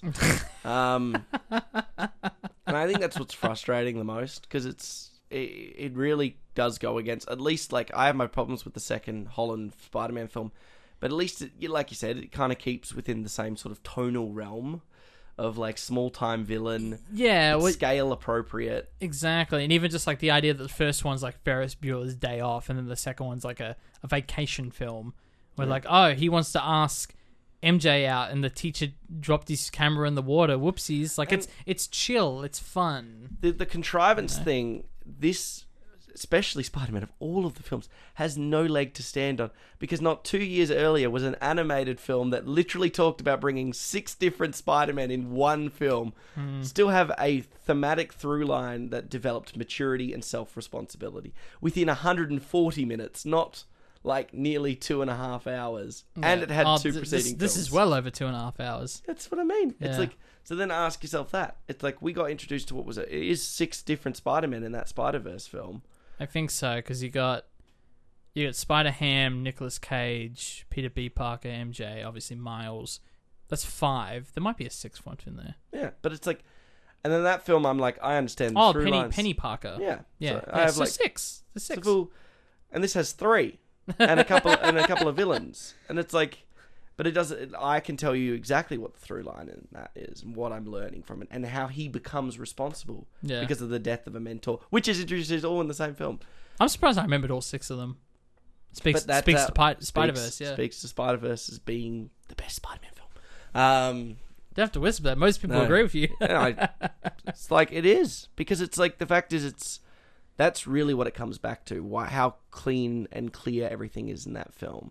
Whereas in this film, it's like... Well, they have to tie it into the MCU story so that they're stuffed because they have to eat the broccoli dinner in the first place. They have to rush through their first act. Okay, so this is what it comes back to, right? Like, let's talk about like these contrivances from a point to point to the film. So one of the big problems that I'm saying with like Aunt May is the reason that she has that rush of that Uncle Ben responsibility in this film is because in the other two films she's kind of used as this fun, albeit kind of a joke character because she's really attractive and every male around her age is attracted to her. Yeah. And that's pretty much they're all like surprised as well. Like he's like, "You're unusually attractive aunt." That's a line. It's like, yeah, why is that unusual? Because we, the audience, anticipate someone in their 60s and 70s playing that role. Yeah. And it's like it's a joke. You're right. They make a joke out of it. She's like non-existent in the second film, and she's only used as like with the Favreau happy joke. And then in the first film, the big part of the first film is Stark's Uncle Ben responsibility to it, and that's what they decided to take their direction. And this film completely contradicts that because they now go, well, Stark's dead, so we need to actually push Aunt May into this role so he can have this sudden burst of maturity because he's always got these mentors around him. Because in the second film, Happy's kind of used as that like stepdad character that's constantly like, you shouldn't be doing this, you shouldn't be doing that. Yeah. And I think it's just, it just doesn't respect its own thing. And also the amount of fake out deaths in this film that leads... There's a few, my goodness, yeah. The scene in which... So basically, we flash forward after they've botched this spell which makes everyone look very silly. So as the villains start coming in, it becomes a bit of a fetch quest. Like, we have to collect all these villains, and we start seeing their dynamic. I will say, I thought it was very clever. Well, it was really nice to have all the villains sort of in one room. So obviously Peter, the midpoint reveal, I guess, is that they're being sent home to die, and that goes against Peter's moral compass, which, correct me if I'm wrong, because he finds Green Goblin at feast with Aunt May. Yeah. And he's sort of this homeless, scared man. And then Peter's the one that just wants to send him off. And it's Aunt May who says, well, let's be more trusting.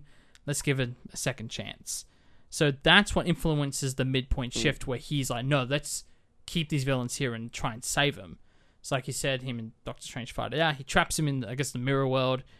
Which we'll just gloat over that, and you've already talked about it. It's a one of those Doctor Strange-esque fights, which weren't bad in the first Strange film, but they're still cool. It's cool cinematography. I'm like, I would love a video game of this. Yeah, of Spidey, like all very surrealistic things flying in the air and spinning across that. He does win by using high school math, and I know he's a smart. Well, he's smart. He's smart, but this guy was also, not only is he the Sorcerer Supreme, basically. He's not anymore. Because he got blipped out of existence. And then on top of that, he's also was in his normal life a brain surgeon? He's some sort of surgeon. Versus a 17-year-old who's good at high school math. Okay. Who's going to get into MIT, which is a prestigious college. So I think Strange would have the upper hand in that fight, but sure. Yeah, geometry. It's definitely a more unique way of. It's a different way of defeating him as opposed to punching him. So it's something.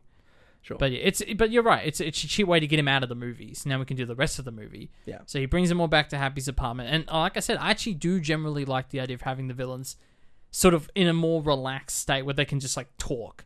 So like having them all in a room sort of brushed against each other. It's like that meme of all the villains. Yeah, and look, this is going to like highlight some of the big positives of this film. Alfred Molina as Doc Ock, he's great. And Willem Dafoe as Green Goblin. They're like the two. He's the MVP. Perfect in this. And what he does with his time is great. We get to see a lot of that manipulation stuff, which is some of the best stuff from the Raimi trilogy, where we get to see that sort of like alter ego manipulation stuff. Yep.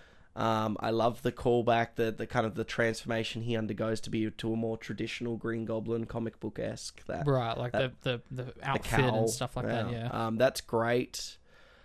But then you got the other hand where, like you said, it's like you made the joke about the lizard, how many lines the lizard would have, and you really see how stupid the lizard is as a character in this. And Well, and then Jamie Foxx, who completely retcons his character, basically.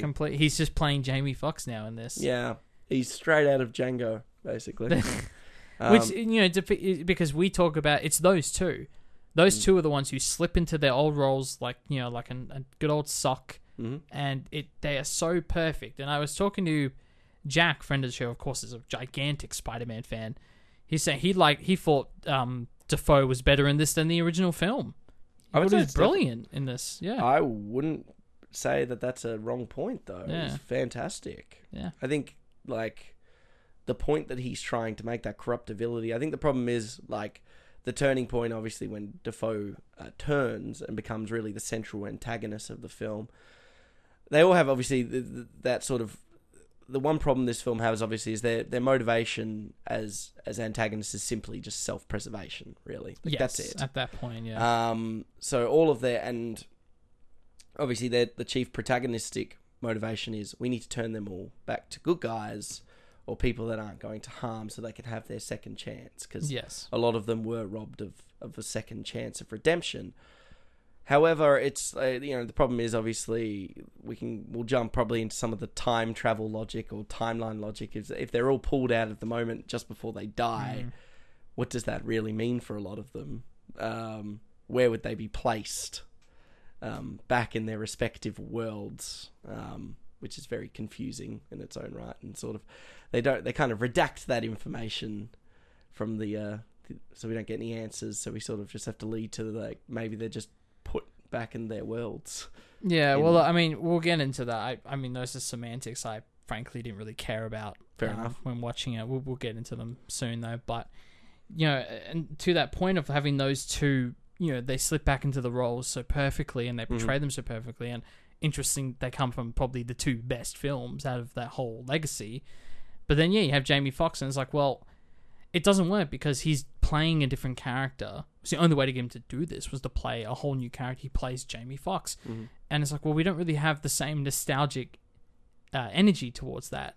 So we just feel, along with the CG characters in The Lizard and the Sandman, where we don't even really see, other than archival footage they bloody slip in there at some point, we don't really see them in it. We just see CG monsters we half recognize with similar voices. So it's like you can really only relate to or have those nostalgic feelings for those two specific actors.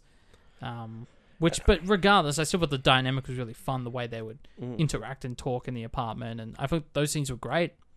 Just very relaxed, I think simply covered dialogue. Yeah. I think that's probably the best way of sort of summarizing it, though. It is, I think my semantic of the... obviously, the central motion at this point was, that they sort of seemingly out of nowhere in very short periods of time also come up with the antidotes to all of these villains' ailments, which is equally interesting because it's sort of like, some of them it's like, basically Happy in his apartment basically has this box that can just fix them. And they literally say, there is a line in the film where it's like, it basically can make anything. Okay, so movie over. That's right? Convenient. They have that. Yeah. Look, I didn't. There was a few moments like that because the other one, of course, is when the nano suit, Doc Ock gets nano suit onto his one of his mechanical arms, and then all of a sudden Peter just hacks him. Yeah, and that's how he defeats him. But to that point, I don't mind that because much like you look at Infinity War, there's the moment when they all go and to Wakanda. And I think it's Shuri has that line why didn't you think to just do this and this and this? And Mark Ruffalo's like, because we didn't think of it. In the sense that this universe is constantly evolving technology. And yeah, it's silly to have a box in the back room that just solves problems. But it's in regards to the whole they just sort of, they're so technologically advanced, they're fixing a lot of these issues from previous films within hours. I actually didn't really mind that. And I think it sort of speaks to the fun side of, look where we are now. Doc Ock is comparatively useless in this. It's a very Batman thing, actually. Yeah. To just hack the technology so they can't be evil anymore. So I didn't mind it. Because again, it's you rewatch Spider-Man 2. There's no scene where he sits, he's like, hey Doc Ock, let's sit in this room and fix you. That scene doesn't exist. So it's they wouldn't have had the opportunity to sit down and fix it. So That's what I like about this scene a lot. Fair enough. And the fact that it doesn't go well. They only fix Otto, but everyone else, of course, rebels quick enough. Which that's a great... Don't know why he thought bringing 5 people into one room was a great idea. That was one of my things. It's risky. It's a little bit of a contrivance thing too. It's like, okay, they're all on board to get, quote, fixed. Why do all 5 of them have to, like, leave at one? They're in these cells. They're not going anywhere. Yeah, they can just do one at a time. Oh, well, you know what, mate? You can argue maybe. No, because if he, like, takes Doc Ock and, like, all right, we're going to kill you, so they go away, and then he comes back 4 hours later. All right, he's cured. We sent him home. The other 4 villains are like, well, did you actually, or did you just, like, put him in the back alley and shoot him? Doc Ock could have come back and helped. I guess so. Because funny. especially in the latter funny. stages of the film, what does he do? He helps them. Yeah. That is funny. I mean, this is the problem, though, is like it's messy and you can pick stuff like that apart, but it's like, again, this film wouldn't exist in the way it does if they couldn't do things like that of just let's get all the villains in one room and fan service and please the audience.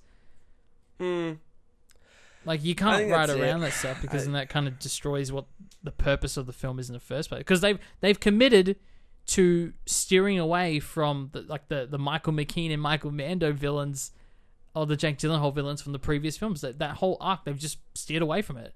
Yeah. So it's like, all right, let's just go heads deep into this fan service movie. And that's the best way to just get them in a room. That's what it should be called. Spider-Man fan service. A fan service film. No, that's fair. So obviously, then this leads to a pretty awesome fight. Not gonna lie. Yeah. With Goblin turning and back into the Goblin ego. Yeah. Norman's on sabbatical, honey. Which, yes, definitely. This is Defoe steals it, and it has a really amazing, quite brutal fighting scene. Yeah. But then it gets to this point where it gets to like sort of the end of it, and he's like Spider-Man's heavily wounded, and May just decides to pick up a pipe, and then gets yeeted by the glider, and it's this weird moment that it's like, and it turns into this weirdly elongated scene that I thought was like awesome, because I originally thought it was going for like a shock kill, like May was like fine, oh, she's dead, and then she's just dead out of nowhere, and then she gets up. And sort of dangles around. Dangles a little bit, and then just decides, okay, I need to say my Uncle Ben line before I die. This is me dying. Dead. It's true. It's a really weird beat. Because I remember saying at the time, like, wow, this is a really long scene. And like, there is an element of it that is emotional, because Tom Holland's acting his heart out, and we've never actually seen an Aunt May die before on the screen. No. I won't spoil some of the other mediums that I've sort of explored in the Spider-Man ethos, but in terms of the films, this is the first time we've seen that, and that is hard-hitting from that standpoint. But you're right, it's like half the reason the scene is so long is because she's prancing around, and they're adding these extra beats for no reason. Yeah, it's almost like, do you want to, like, I'm okay with killing her off in this scene and giving her Uncle Ben line, but then why does she have the 5 minutes of, I'm totally fine, that's okay, let's just go and get to the hospital. Oh wait, no, I'm actually not okay. I'm actually going to start dying. Because it's like, you go back to the Raimi death, and it's like, he gets stabbed, he bleeds out, he says his line, dies. That's it. And then all the follow-up, the revenge follow-up happens. And it's like, I know the point is, she literally just needs to say that line just to have the timeline continuity. Even just to, don't... What's the word? Like, obviously, she gave that advice of, like, there's still good in you, I guess. Or, like, don't turn bad because of this. Like, that's all she needed to do. And to have those extra beats of her getting up and it's a fake out. It's a fake, like, live out. Like, can we, like, acknowledge the fact that a glider came piercing through, destroyed everything around her, and then a grenade got dropped. Yeah. Blew up. I forgot about the grenade. And then she gets up after that. That's the thing. And then decides, it's very weird. Yeah. Considering Uncle Ben was undone by a knife. Like... Didn't realize Aunt May was like part superhuman. Jesus. It's like, come on. It's a very weirdly paced scene. Yeah, you're right. They easily could have, like, they have the impact of the glider, which is the impact. You see it and you're like, oh, she's dead. Yeah. You could That's get what I thought. I made an audible noise in the cinema. I went, oh.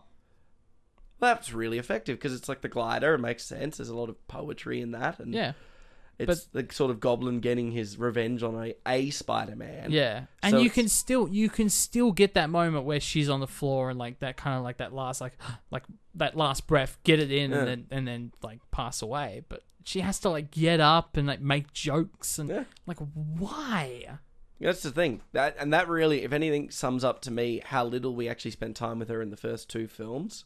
And people forget that because they were too busy trying to make all the quips and stuff. They're like, oh, we really didn't give her too much of a personality. She's just kind of a nice, happy person who's, you know, I can remember more about the Aunt May depiction in the first, you know, in the Raimi Spider-Man. Of course, she's excellent in those films. And it's like, that's the thing. It's like, that's what speaks volumes to me because obviously they chose to take, like I said, the Stark mentor role. Yeah. So he took up a lot of screen time that probably could have gone to Aunt May and give her a bit more character. That they felt like that to elongate her presence in this one just to enable the second half of the film. Holland's now seeing red. He's got the red mist for red, you know, for Green Goblin and is wanting to kill, you know, which obviously leads to the introduction of the other 2 Spider-Men. There you go.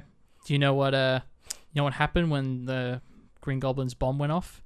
What? It went tick tick boom. Yeah, it did.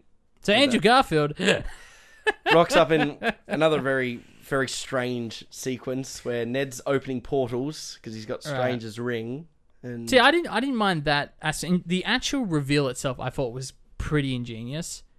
That be like the slow realization of the entire theater being like, that doesn't look like Tom Holland's suit, and then I love that whole moment. Yeah, but then they literally just go, let's try it again, and I'm there like, this is too silly. Yeah, to just be like the next reveal. Couldn't they just do it a third time and then all 3 of them would just be in the same place? They just kept doing it in more Spider-Man style. And then they say, oh, well, Ned's not adept, but he's adept enough to do it twice correctly, but 3 times, no, sorry. Can't do that. When he went to do it the second, it's like, this isn't it, is it? Oh, it's Tobey Maguire. And the way Tobey enters, too, is he's just like kind of confused, like he's walked onto the step, like he's like... No one can see Zeke. Zeke's moving around and pointing. Yeah. I just walked out of this portal thing. Oh, it closed. Oh, we must be in a multiverse. And that's it. I love that. When they're like... And, of course, it leads back to that callback scene where it's... You know, they actually do have a really good follow-up scene from it when they're both hanging on, like, the clock tower. And, like, Ned and MJ go down to, like... They're talking to Tom Holland. This is going to get confusing. Yeah. I think, look, that scene wasn't as effective to me as I think it should have been, because that was, you know, it's the 3 Spider-Men finally together again, and, you know, talking about responsibility, what Uncle Ben said, and the loss that they've had and the loss that Tom Holland's now experiencing. It didn't work for me as well as it should have, and I think part of it's the weird coverage. Like, they kept not showing them in the same frames. I know that might be a COVID thing, there might be a secrecy thing. Obviously, this was the biggest, and I will say it. Secrecy thing, probably. Yeah, and I'll say it before I forget it. Like, more than The Force Awakens, more than, you know, we mentioned The Hobbit earlier, more than any of these other properties with returning legacy characters, I think this was the biggest. I think this felt the most special in a lot of ways because we knew Luke Skywalker would return in the new trilogy. We knew it. It was confirmed. He was in the cast list. We just didn't know to what extent. And with these 2, with Andrew Garfield and Tobey Maguire, there was still, even to the very end, there was still that tiny little tinge of doubt that, well, they haven't said it yet. It's not 100% real yet until you're in the theater and you're seeing it before your eyes. So I think that alone was such a special moment for, you know, when you consider all of those aspects. I will consider that a very special moment in cinema, and I wouldn't put it on my 1100 films to watch list. But to me, that's irrelevant in terms of like the surprise of seeing a legacy character return and it being more or less an authentic surprise, because there was still that tinge of doubt even to the very last second. Yeah. But back to that scene, you're right, the secrecy of it, weird coverage throughout. I noticed that, you know, I noticed it was very strange angles. They weren't framed together a lot.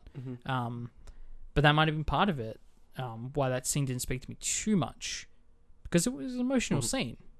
At least it should have been. Yeah, I think it was not the most effective. I think funny thing is, it once again, I'm probably going to point this out. I think that this was really good that it gave Andrew Garfield a lot more sort of emotional beats and screen time. Yeah, and closure in a lot of ways. Yeah, I really think, it's we'll probably, when we get towards the end of this sort of review, start to ask the question, will we see either of these other Spider-Men again? But I definitely think that there is a lot of, like, what he gives in that scene is very strong. He definitely looks like he did just get off the set of Tick, Tick, Boom, though, the way he just looks. They can get away with it because he's an older Spider-Man. Yeah. They're older, they've lived longer lives, they're more wise, so you can get away with that. They look different. I like that Toby looks noticeably older. I like that. Yeah, and especially with, obviously, they do like the de-aging on Doc Ock and Willem Dafoe's characters. So I definitely think that it's really nice. And then obviously in the final fight, like, he does end up saving MJ, and that's obviously the parallels to Gwen. So that's really nifty and really awesome. Great continuity. Yeah.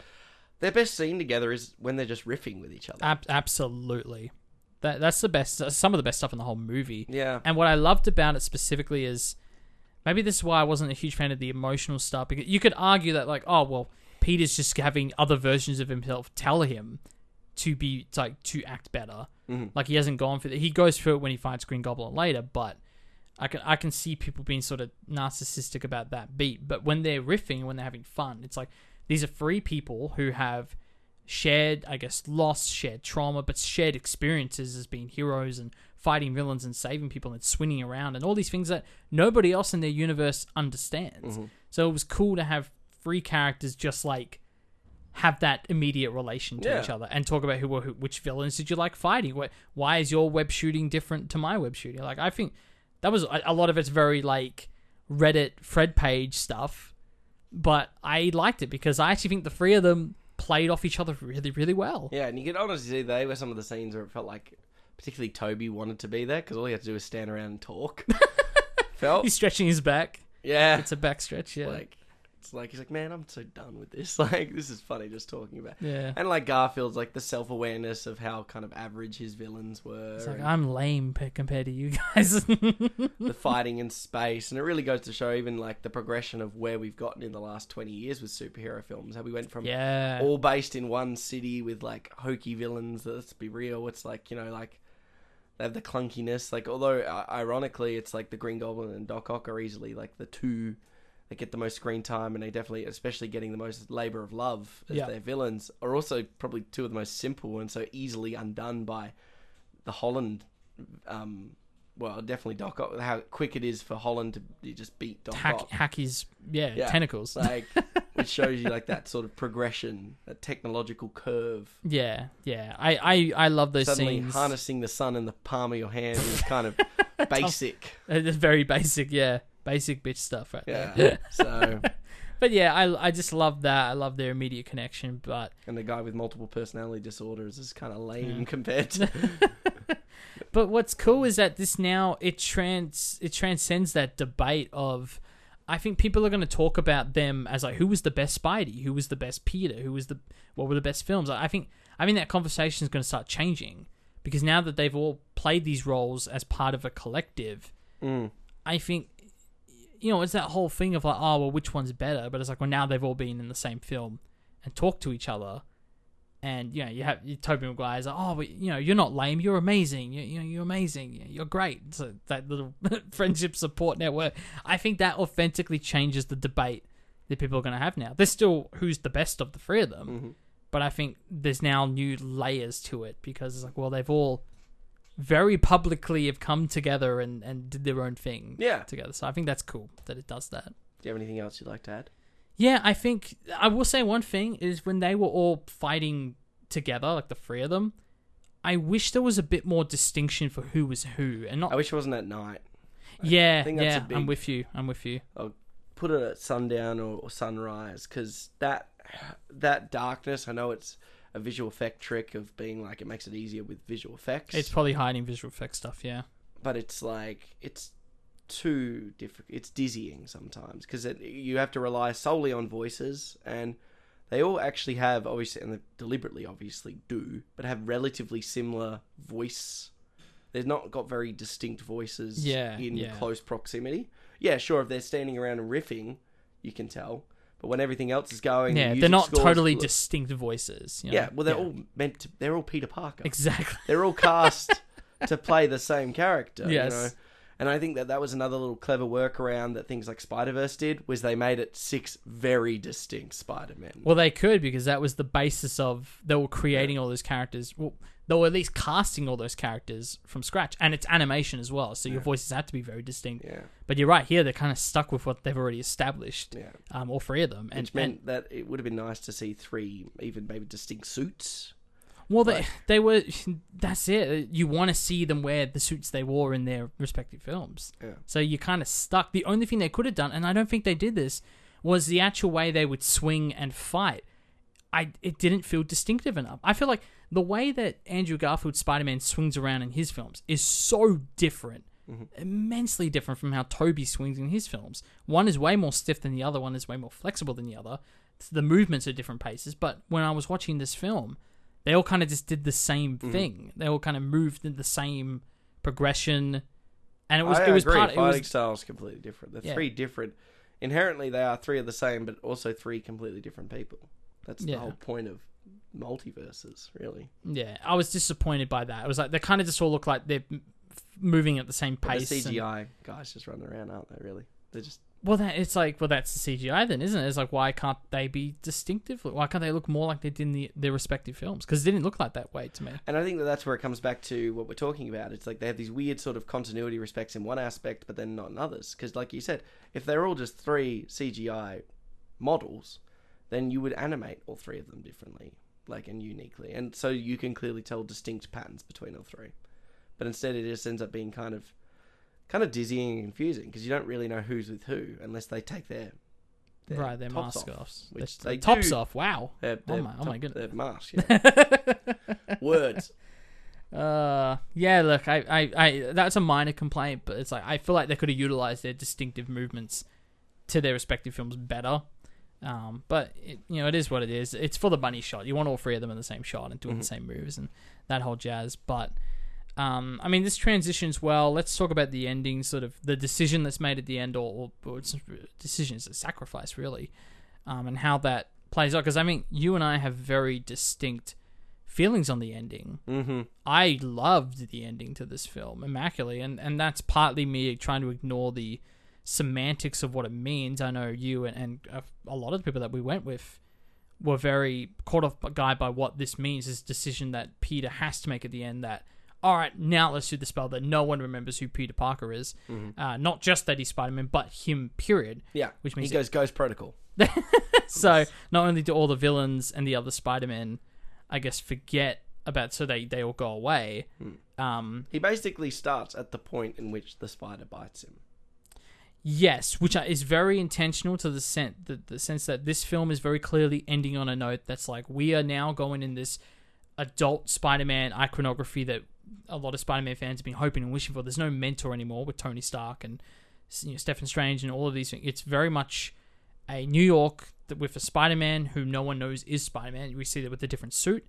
We see that when they're obviously fighting on the Statue of Liberty and the shield and the scaffolding all falls apart. And I thought that was pretty ingenious to have that lingering shot of the Statue of Liberty just being the Statue of Liberty. And it's like they've sort of crumbled all the Avengers iconography out of it, and it's like that's like your visual representation of New York, Spider-Man. It's as simple as that, and that's what the next film's going to be. I loved all of that setup, and the fact that it's a real consequence that, his friend's gone into college, but now it's like they don't know who he is. That is a really effective scene, in my opinion. Him trying to talk to MJ, and they both have this sort of recognition, but Peter can't quite make the step forward, and MJ. There's chemistry there. Yeah. Yeah, for sure. That's a great scene. And it's like to end the film on that note, I think is really clever. But I understand, the semantics of what does that mean for the villains who have now all been reformed to be sent back into, I guess, the moment they would have died. Because this is the thing I said to you as well. I'm surprised they didn't show any of that. Yeah, that was a big head scratcher to me. And what I can only tie that to is the fact that they have this blatant openness to the fact that they kind of are open to bringing them back in for, like other films or other reasons, especially with... it's confirmed to a degree when you've got the Multiverse of Madness trailer that precedes this screening. It's the last thing you see. It's the post-credit scene. Post-credit trailer now. It's just the trailer. And that's the only reason, because it almost feels like, yeah, look, this film could 100% be the last time we see Garfield and Tobey Maguire, but the reason they don't put those post-credit montage sequences of their lives getting to some sense of normality in their own respective timelines is because what if we can bring them back one more time, just in case? Well, let's keep that in the quiver. Yeah, well, the quiver, that's a very good Hawkeye reference right there for you. He's also... yeah, there you go. But my thinking was more... And it's like I said, the other two Homecoming and Far From Home films open the prologue sort of... It's not in media res, but the first thing you see is the villains and like the establishment of the villains. And then it has the Marvel Columbia logos, and then it goes into Spider-Man. But this film doesn't do that. It jumps straight into the action for where the second one left off. And it's like, wouldn't it have been clever if to show Doc Ock in that moment and then... have him, like, we see him teleport, and then maybe we see another villain or two teleport, or that's what we see, and then you cut to the Marvel logo, because at least that gives us some visual clues as to where they're going to be sent back to. Yeah. And now we're just sort of forced to think, well, they just send back to him already drowning, or Green Goblin already, like, impaled. Like, I don't care about the semantics, because you're probably right. They left it open so that they can rewrite it and make more films. You're probably right on that. But for me, I also just imagine... Well, even if it was just a simple thing as, like, showing a sequence where, like, Otto is like, having, like, dinner with Peter, like, Tobey Maguire's Peter and stuff like that. Like, with, like, a Kirsten Dunst cameo, too. Like something that really just I'm shocked ties the film. Yeah. That's it. They're done, you know? Because it's, like... Some finality the reality is what happens when Otto goes back to his point. Because at that point, Harry's not died. But Norman has. Yeah. So the reality, what happens when Norman goes back, but Harry, because essentially, especially particularly the Raimi films, by sending Goblin back fixed, the Raimi films don't happen. Right. Otto never does any, like, and I think that's my problem. It's like, the reality is, particularly in the Raimi films, the event of Norman's death leads to the chain reaction of the second and the third film. Yeah. They are actually all interlinked with each other. They actually are a rounded trilogy. Whereas this is two films that are at least one after the other that kind of have continuity. But this one is mostly just there for the fanfare side that has a very loose sort of, we need to get him to his next trilogy, basically. This this mentorless Spider-Man. Yes. Which, if, we tie it into the Hardy post-credit scene, is probably where that symbiote link's coming in. Yeah, I guess they're definitely building to that. That's still weird. I still don't understand how they're going to connect that if it is going to be Tom Hardy, was sent to the universe in the end of Venom 2, which I don't give a crap about, but I saw that scene on YouTube. But then in this post-credit scene, he just gets sent back to his own universe, so it's just part of a symbiote. So look, different I was Eddie brought Brock. up I don't know. In a very sort of well-rounded, so I was very adverse to the ending. I got some of it explained by a friend of the show, Liam, and he actually was pretty on the ball with it. But the point that he made, which I actually agree with, what this is that he's totally we're going to have two Spider-Men running concurrently. I think right. We're going to have Garfield with Hardy over in that Venom Spider-Man world. Oh, that's interesting. And then this new symbiote is going to Tom find Holland.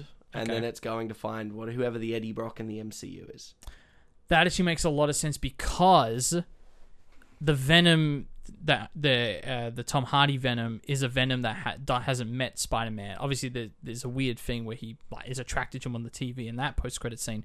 But the Venom in the Spider-Man universe needs to attach to Spider-Man first. Mm-hmm. And then that's how Venom gets his swinging powers, is because he knows Peter is Spider-Man and... I guess encumbers him, the goo or whatever, like that. Venom's origin story is reliant on Peter finding the symbiote. So that's that makes sense. That's what the drop's there for. We're going to get two concurrent running, Sony run one and MCU run one, and prepare to get more confused, everyone. That's going to get really confusing because they'll be completely isolated. I don't think we'll see Garfield in an MCU film again. But this was the way of Sony being with their weird sort of agreement, if you will, way of bringing a Spider-Man back that is going to get butts in seats. Because this is the way of once again boosting that stock in that Garfield. Because Garfield is, I think, still open to playing it. Toby's done. I think 1,000%. Toby's done. We're not seeing any more Toby, which is why it would have really probably would have benefited to having some form of final. Like he does. His fake out death is just ridiculous. It is silly because I had read that he dies in this film. Yeah, and then it was I was a fake out. Okay, I read that Ned died as well. That didn't happen. It's the most laughable fake out too. He gets stabbed. He goes, no, it's all right. I've been stabbed before. Okay. Yeah, a lot of weird beats like that. What was the other this film? As much as I love The Last Jedi, it has a lot of beats like that. But there's a few extra beats in there for no reason. Like just let the story play out. Just let it play out. Yeah.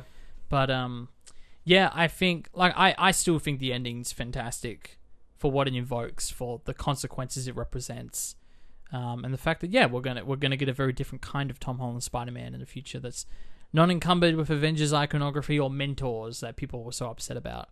He's very much on his own, which I think is great. But yeah, Zeke, what is your highlight scene for Spider-Man No Way Home? It's the boys riffing.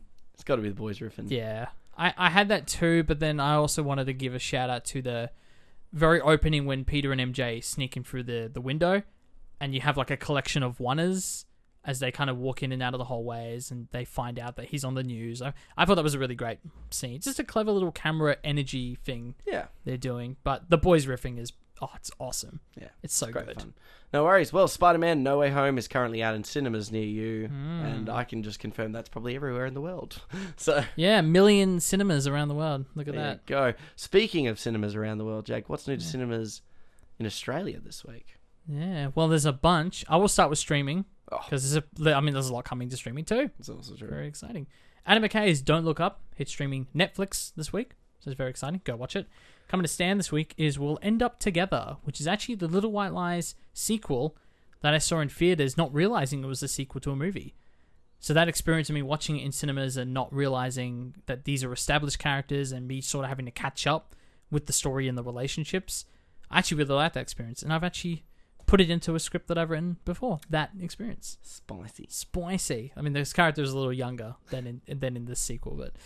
it is what it is. Plus Inception and Willy Wonka and the Chocolate Factories. That's all coming to Stan. Is that the Johnny Depp one? Willy Wonka is the original. Okay. So, it's Charlie and the Chocolate Factories, though. Charlie's a new one, yes. Yeah. And then, of course, you got Timothée Chalamet doing his thing. Wonka! Very soon. Not sure when, but soon.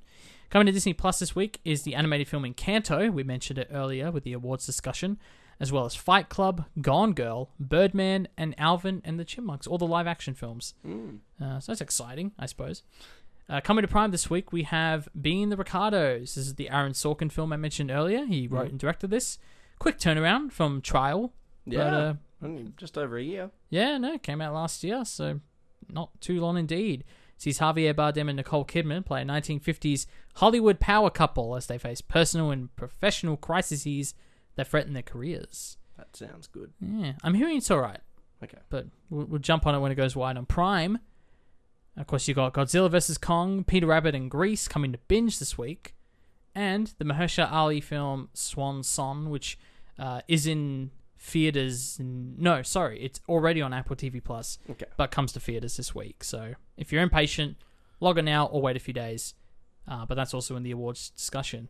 And speaking of theaters, we have a bunch of stuff dropping on Boxing Day. Quite a lot. We have Paul Thomas Anderson's Licorice Pizza.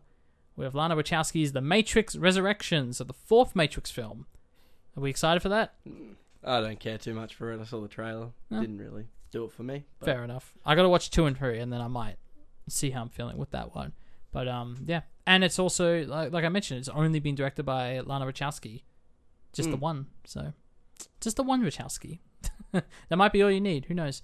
We also have Joel Coen's adaptation of the tragedy of Macbeth, and The Worst Person in the World, which I mentioned earlier, is getting a lot of awards buzz in the foreign film category. I'm hearing it's great. And again, that's all on Boxing Day. That's all on Sunday. Busy couple of weeks coming up. Yeah, indeed. It really is. But there's something that comes out... it's already previewed. but it comes out on Christmas Day. Also getting a lot of Oscar buzz. It is. Quite is. We mentioned it already on the show. Award buzz. Oscar buzz. We don't know yet. It will get Oscar buzz. It will. It definitely will. But Jake, what are we watching? Next week in the show, Zeke, we're watching West Side Story.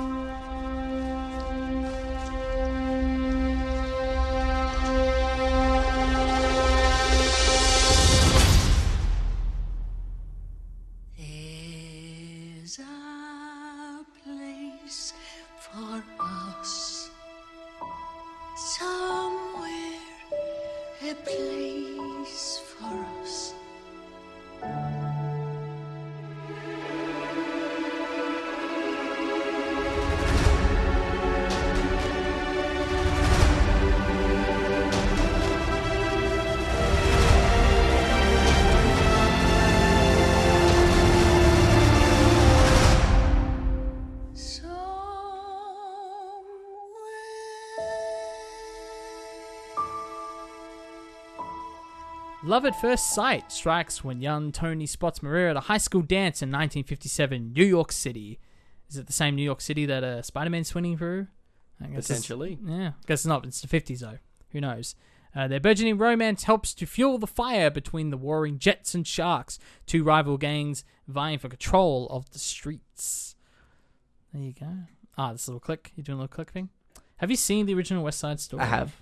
Cool. Yeah, I saw it, I think maybe first year film degree. Oh, wow. Yeah. Okay. I did not catch it then. Nice. I liked it. It's a very, at least the original is very it's a dance heavy musical. It does have some numbers in it, but it's sort of from that, particularly it's quite prominent fixture in sort of cinematic musicals in the 1950s. It's sort of like Singing in the Rain, has a very strong dance orientation to it. So I'm very much looking forward to this. This is probably the most positive reception Spielberg's gotten for a film. In a long time, yeah. In a long time. Obviously a lot of awards buzz. It's kind of great because it's a consummation of his career, which we were talking a bit about on our Jaws episode a couple of weeks ago. So this is kind of really nifty timing. So I take it you have not seen the original. No, I'll try and catch that and this one very soon. No dramas. But until then, thank you for joining us for the Cinema Sideshow podcast. I was Zeke. I was Jake. We'll catch you next week with Steven Spielberg's West Side Story.